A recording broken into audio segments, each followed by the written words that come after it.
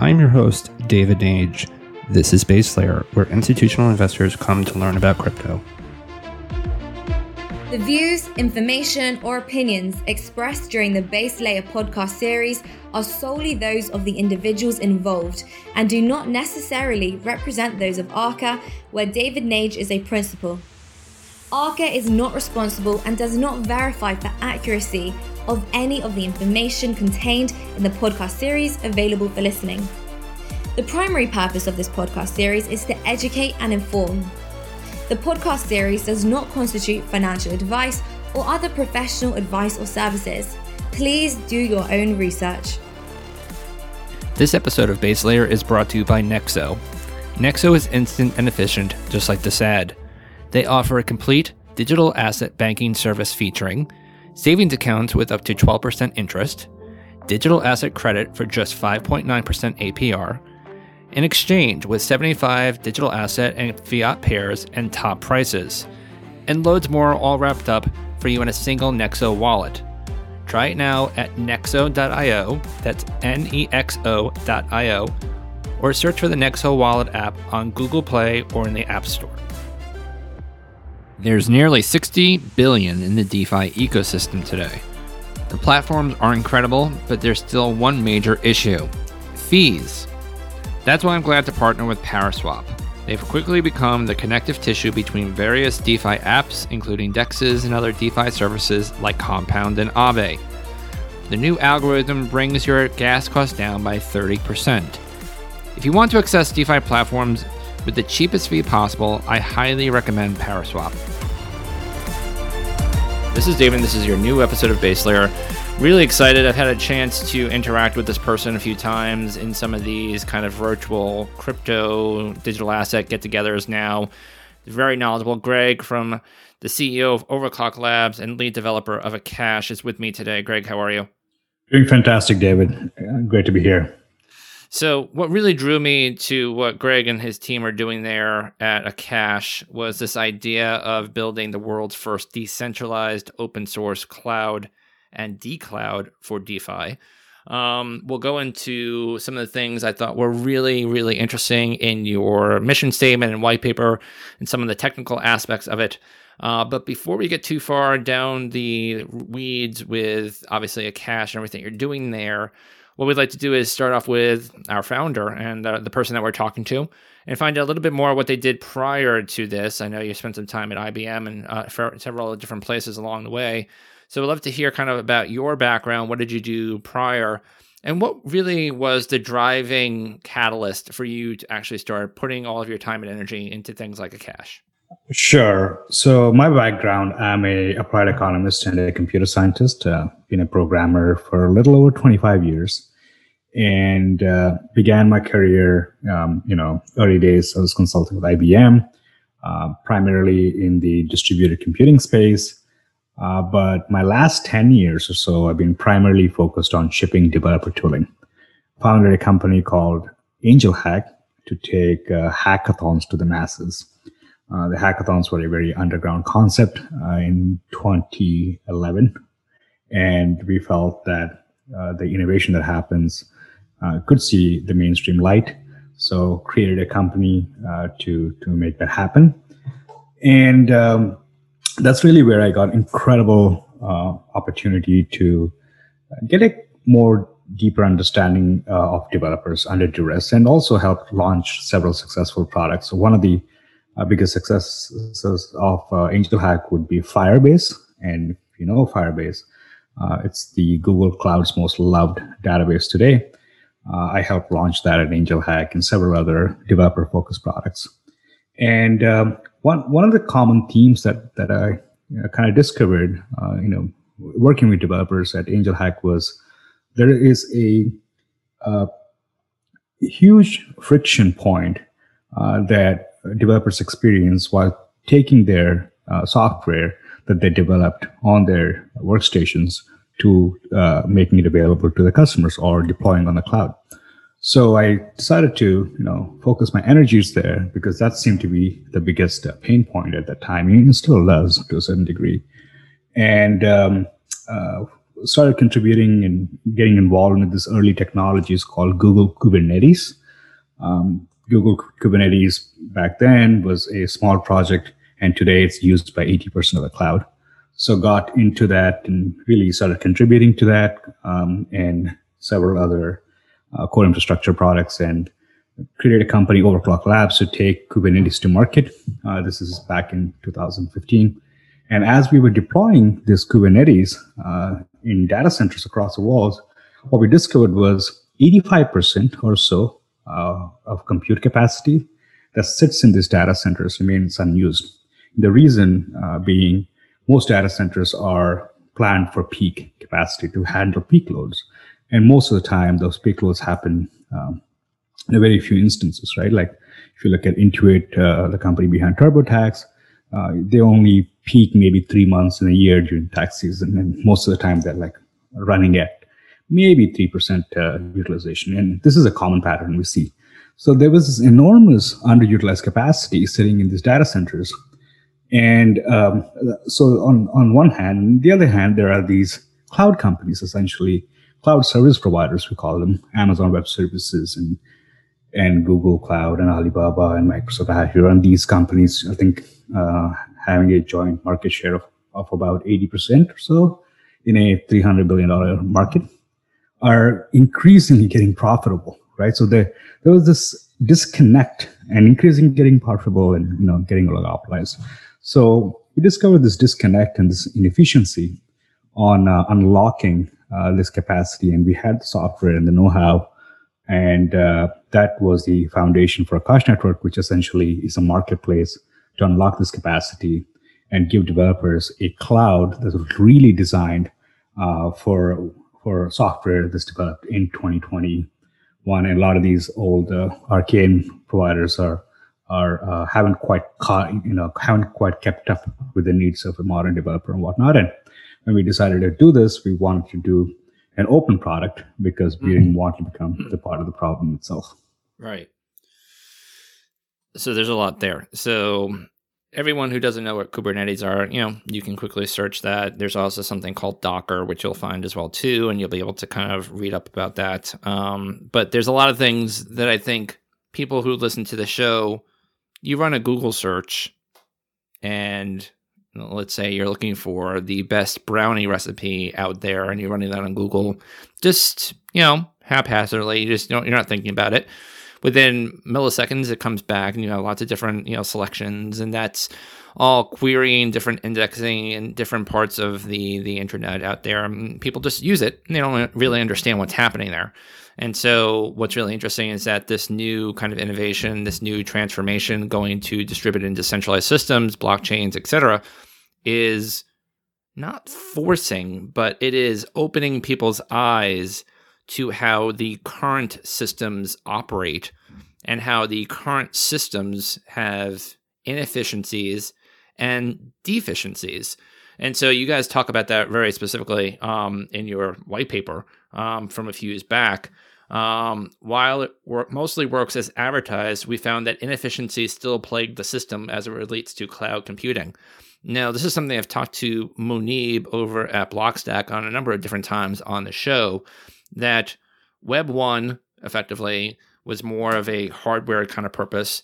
Web 2, everything went to the cloud per se, air quotes, but people really don't understand what the cloud is. If you ask most people that don't have a technical background, they would just point to the sky.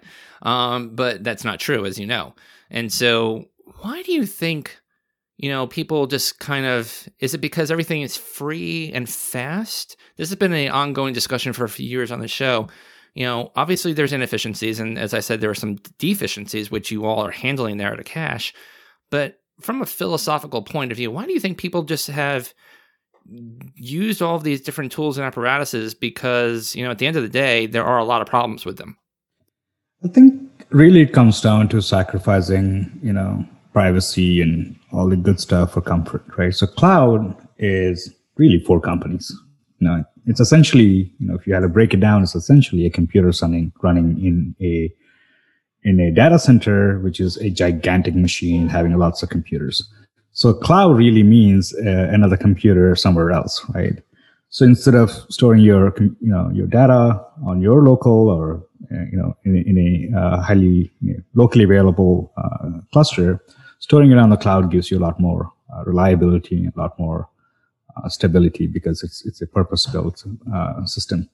So I think when you talk about inefficiencies, right? And the number one inefficiency you'll see is cost. Right? So when you have companies like Amazon, I believe the Amazon Web Services unit of Amazon is valued around $500 billion. Mm-hmm.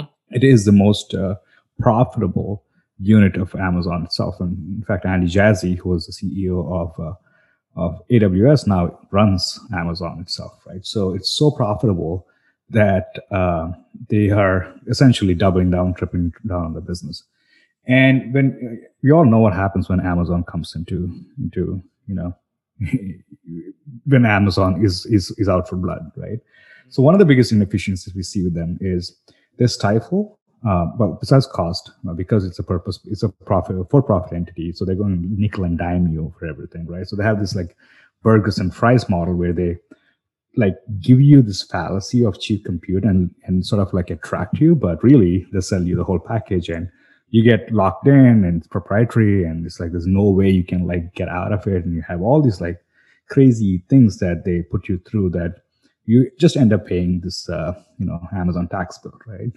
So for context, machine learning companies today, Andreessen Horowitz came out with a report recently, which is very fascinating. They said companies that, they sit on a bunch of boards of machine learning companies, and they said about 20% of their margins are actually paid out to Amazon. So, and this is a very cutthroat business, right? It's almost like making these businesses unsustainable to a degree. So that's one thing. And another thing they do is, most of Amazon's revenue comes from managed services like databases, caches, and whatnot. So they have about 200, 300 managed services. So there's this vanilla compute that, it's sort of like self-managed, but really if you want to leverage the comfort of the cloud, you pay for these managed services at a premium, essentially, right? And most of the software that runs on these managed services is open source, right? And so Amazon takes this open source software, offers you a hosted version of it, and charges you a premium. And now what they're doing effectively is stealing the business model from these open source companies. There was a lawsuit recently from Elasticache that essentially Elasticache is this premium search service a lot of folks use. It's open source and developers love it. And their business model was to offer a hosted solution, right? So Amazon, kind of like taking away the business model makes them unsustainable, and they had to go to court to settle it out. Mm-hmm. And this is just one example, right? Amazon has about 200 of these services.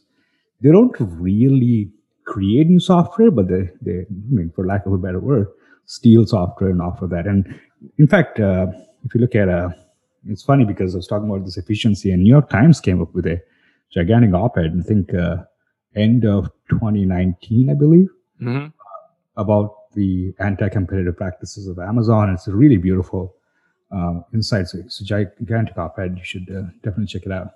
Yep. It goes into like how they stifle innovation and whatnot. So, and that's what happens when we oligopolize and create this, allow these companies to create competitive moats and moats. And number one, cost, of course, is a huge thing, but also stifling innovation and not really giving opportunity for the smaller guy. So the cache decloud is, and now I'm going to read this off and we're going to talk about each one of these: censorship resistant, permissionless, self-sovereign, faster, more efficient, and lower cost cloud built for things like decentralized finance, DeFi, other decentralized projects, and high growth companies providing unprecedented scale, flexibility, and price performance. You state it's up to 10x lower in cost, and serverless computing platform is compatible with all cloud providers and all applications that run on the cloud. So we're going to talk about this idea of serverless. Obviously, we're going to talk about how it's interoperable, especially in the world of digital assets, where you have things like Cosmos and others out there that try to harmonize, if you will, all of the different applications, all of the native digital assets that support those applications, etc. So break it down a little bit. So the Akash Cloud, again, let's talk about this idea of serverless. What does that mean to people who are listening to this, who again are probably more familiar with those massive, kind of containers out there, for industrial purposes, where you have all of those servers kind of computing all of that data. What is serverless? How do we do this? Right. So typically when you deploy software, you get access to a server on the cloud, and you configure the server, you install all the necessary software that your software requires, additional external software. You ensure that the server has reliability, the disks are working, if it needs to replace the disk, and that happens, and all that. All the heavy lifting stuff you need to manage a server for, right? So Akash doesn't. So that's obviously is a huge time sink, and it's it takes a lot of effort and skill for developers, which most shouldn't really worry about. So what Akash offers is a pure serverless, in the sense it gives you a platform where you write the software that pertains to your business needs, and not a thing about that. And you package the software in your computer and just give us a package, and it runs for you. It's a very modern way of running software. It just simplifies things quite a bit. I think it cuts down time by from 10 hours to 10 minutes. That's the difference you see with Akash and Amazon. It's really a beautiful experience. And it's permissionless. So there is no sign up. There is no login. We don't collect any information, not even your email. When you use a private key to sign your transactions and to verify your identity. It's a PKI system, public infrastructure system. Mm-hmm. And no one can stop you from using Akash, right? Even I can't, So it's a decentralized self-sovereign system. It runs on a blockchain, which is secured by a set of validators spread across the world. And validators, anybody can be a validator. Mm-hmm. And it's, again, that in itself is a permissionless system. And no one can really, it's a wild system. We don't run a single server ourselves. It's completely decentralized. So I want to hit just on a real quick thing. So I'm creating some sort of a software, as a service, something out there, whether it's we'll have a little fun with this, a lift for dogs. So all of a sudden, I've now written a software package where there are cars out there that are going to be able to find your dog and take them to a vet or to some sort of, we'll just have some fun with it. But there's a software package that I've delivered, I've created, either in Python or whatever it may be. And so where does that live? So you're saying it doesn't live on a industrial complex, but it lives in some place that it's basically running. And so is that in this idea, there's this idea of Web3 that we are now able to use, personal worldwide computing that allows us to create this decentralized and distributed storage. Is that similar to kind of what you're doing here? So yes, so there are about 8.2 million data centers in the world. Akash can essentially run on any of these data centers, right? So a lot of the data centers today on Akash are provided by Equinix, which is the data center that provides compute to Amazon itself. It's like one layer lower, so very high performance data center. So you write an application, you lift for dogs, you package that application, and you send it to the Akash network. Akash you give the parameters as to how you want this application to be run in terms of performance and whatnot, price performance, you set the price. And providers on the network will bid for that. And you choose the winning bid. Usually the lower cost one normally wins the bid. And that satisfies all your requirements. And, you have your peer-to-peer sort of engagement with the provider. But I want to make sure that at the end of the day, because this has been a problem, let's say that whoever is providing you the capacity here hates dogs. They're just mean people and they hate dogs. And they're like, you know what? We don't want to provide that service anymore because we hate dogs. Can they effectively turn it off, or what can they do? Yes, so they can kick you out, but the system will go find another provider to deploy that. Without you even noticing? Without there's just there are things that you can do without you noticing it. You get a notification, but right, sure, yeah. Okay, so we're still, I think you probably have a vision in the future where that doesn't happen. Where even if you hate dogs, tough, or it doesn't, you don't really have the ability to do that. Correct? No, we have to sort of give providers the ability to kick out things if they don't want to, right? Because dogs are one thing, but what if it's worse things, Right. Like really bad things could happen. Yeah, of course. That's why I was using dogs, because obviously there are bad people around the world who want to, yes, do things. So providers need to have the ability to choose. It's a free market. They should have the ability to choose who they want to host, right? But the idea is opening the market to anybody to provide compute. So, there are going to be people that like dogs and there are going to be people that don't like dogs. It's a free market. And I think you should definitely have a system. So the system is built to ensure a smooth transition from one provider to another provider without stopping the software, essentially. So that's what the system does, right? But it's completely up to you. If free market, there's a saying that freedom of speech doesn't give you the right to yell fire in a theater. Mm-hmm.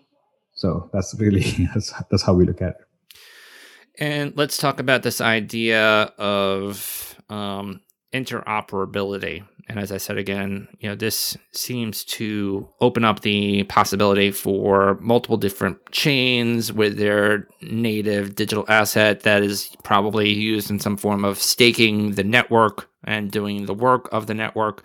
How does that work? Is this, effectively a propagation or kind of a furthering of, kind of what Cosmos was doing in terms of, just so people understand, there are now several hundred, if you even want to, I'd say there's probably thousands of digital assets out there, but the majority of them, are probably not even worth spending a second of your time on. But there are blockchains out there that are doing things either from an indexing kind of perspective, or there are pieces of, kind of services out there like the Graph, for instance, that provides a lot of the indexing data, or LivePeer that provides video compute.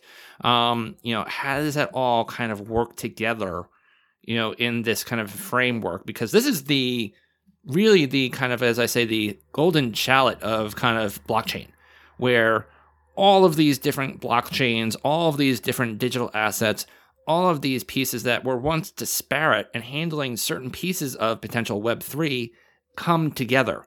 So how does that work with Akash? Good question. So they're amazing services. I mean, Web3 is kind of just having a Cambrian explosion, right? So you have services like some of the services you mentioned, but services like NuCypher, which does key management, services like Saya, which does storage, long-term storage, Handshake, which does DNS, right? So, and you have Sentinel, which does VPN or bandwidth marketplaces that are called, Orchid and whatnot. So you have these amazing services, and one really need to interoperate and integrate these services to have full experience of a decentralized cloud, right? So someone deploying an application on Akash needs storage, and we don't provide long-term storage. It's Saya or Filecoin or any of these guys, right? They need DNS. We don't do DNS. I mean, we rather, we have people go on Handshake and do that. But the experience is so broken right now. So each one of these sort of like networks have their own token that you require to perform transactions, and you have to sign with their own set of keys and whatnot, right? Ideally, in a real world, an ideal world, we want a smooth sort of like experience for a developer where you just come, say what you want to do, and the system should handle that. And that's the holy grail of where we are going with interoperability. And Cosmos happened to be the first, and I believe the only system that launched an interoperable network recently with IBC. And we are the core contributors to IBC, and we developed the relayer, we developed several components, and we are one of the first chains to enable IBC.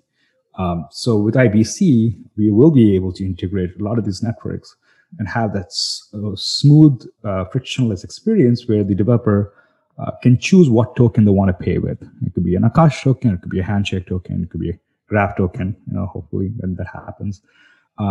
So it could be any token. Like today, you can choose to pay with any currency using any credit card, right? So that's really the holy grail we're going after. And I think that's also going to distribute liquidity and sort of like enable usability for a lot of these protocols, because a big challenge today, as you know, is distribution, right? People love NuCypher. I love NuCypher, but they're having their challenges because, in order to use NuCypher, it's extremely hard, right? Unless you know what you're doing, like proxy ring encryption, right? So That's not a use case that you wake up every day and be like, hey, I want to do this, right? So, but it makes sense when you're having an application that needs encryption, which most applications do. Instead of writing your own service, you can use NuCypher, right, to store your keys and whatnot. Right. So while we're getting close to the end of our chat, and this is going to be one of many chats because I think what you're doing is fascinating. The Mini, you have a product out there that you refer to as the Mini, the Akash Super Mini, the world's smallest, slickest, and most powerful portable supercomputer. Talk to us about that. The Super Mini is a plug-and-earn device, we call it. It's really a GPU cluster that sits in your home and really designed for like tinkerers or researchers, AI researchers. ML happens to be one of the biggest use cases for Akash that we are really excited about because the cost on the cloud is super expensive. What Super Mini does is it brings by bringing the device to the home and essentially utilizing the subsidized bandwidth and the power that you get in the home, because most of the cost in a data center is the power, if you think about it, and kind of like resells that to a user at a significantly lower cost. So by and machine learning is one of those use cases where you do not have the data gravity issues like or latency requirements that web applications normally require. So it's an ideal system to be deployed in the home, and the experience is designed in a way that you just earns and sells this compute on the Akash network at a significantly lower cost, and you keep the profits. It's been inspired by Helium, essentially. That's what I was going to ask you about. Yep, big fan of Helium. I bought the device in 2019, and it's been extremely profitable. That's great to hear. What we'd like to do towards the end is just to get a sense of any kind of roadmap and milestones for the remaining of the year into next year. What are some things that we should be looking out for as you continue to build and continue to bring things to market? Let us know about that now. So the biggest thing we launched and we're live. So the biggest thing you should be watching out for is adoption. So we have currently, I think about 4 major networks, really top 100 networks, evaluating Akash to run either testnets or nodes and whatnot, because being a crypto cloud, being permissionless and whatnot is very attractive to the audience from an ideological sense. And so our next, I could say like 2-3 quarters are going to be focused on adoption. And you're going to see a lot of exciting upgrades there. But from a features and a capability updates, we'll be launching the world's first GPU marketplace. So that's going to be very exciting because there's enormous amount of GPUs that are getting essentially unlocked with Ethereum and a lot of these networks going to proof of stake. So we believe that currently GPUs are extremely expensive on Amazon. So opening that marketplace and really unlocking and enabling these machine learning workloads to use that, unused. They're going to be able to use the capacity now because they're not going to be. Oh, guys, those that are listening, please just break that down a little bit more. This is really an important point. So the machinery, effectively, that has been used to mine and participate in Ethereum is going to be changing as they're going to a staking network. So just break it down a little bit more because that's really important. I forgot, I don't have the numbers on top of my head because a lot of these Ethereum network essentially runs on GPUs, right? And that's everywhere. It's ubiquitous. There's a lot of mining hardware that's out there that is currently mining Ethereum. When Ethereum moves to a proof of stake, which is compute heavy and not GPU heavy, all that hardware becomes useless.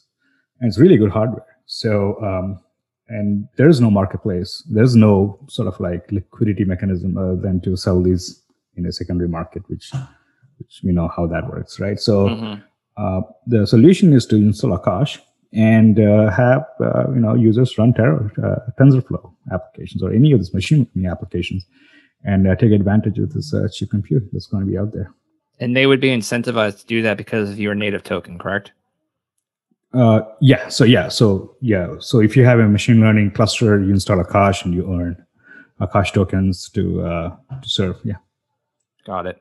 And one of the things about Akash is it's a generic cloud platform, so any machine learning application can run. Essentially, it's not like a specialized computing language or anything like that. If it runs on Amazon, it runs on Akash. That's a very, very solid point, and one that everyone should be managing. That's a really good point. Greg, where can people learn more about what you're doing there at Akash? Akash.network is our it's the website, and our blog is very, very active, and we publish quite a bit. Docs.akash.network is the best place if you're a developer. I really encourage people to go check it out. And I want you to go deploy something on Amazon, deploy something on Akash, and tell me what the experience. We believe the decentralized nature of it is just a significant better experience, just like how Uniswap is way better than most of the centralized alternatives, minus the gas fees, which Akash doesn't. So it's the Uniswap style deployment experience for the cloud. So that's really the best way to learn about Akash, the product, using the product. Awesome.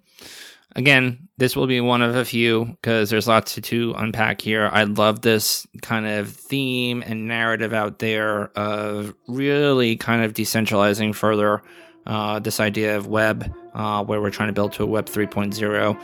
So, Greg, thank you so much for coming on and joining us today. And we'll be catching up with you soon. Thank you so much, David. This was a lot of fun. Thanks for listening in to Base Layer. If you like the show and all the different guests that we've brought on, please give a like and subscribe on Apple or Spotify or wherever you do listen to the podcast. Also, if you want to have a conversation or reach out to me, you can reach me out on Twitter at DavidJNage, and let's talk there. Or also you can find me on LinkedIn, and I look forward to having great conversations with you all about digital assets. This podcast is presented by Blockworks Group, one of the best digital asset, event, and media production companies that I know of.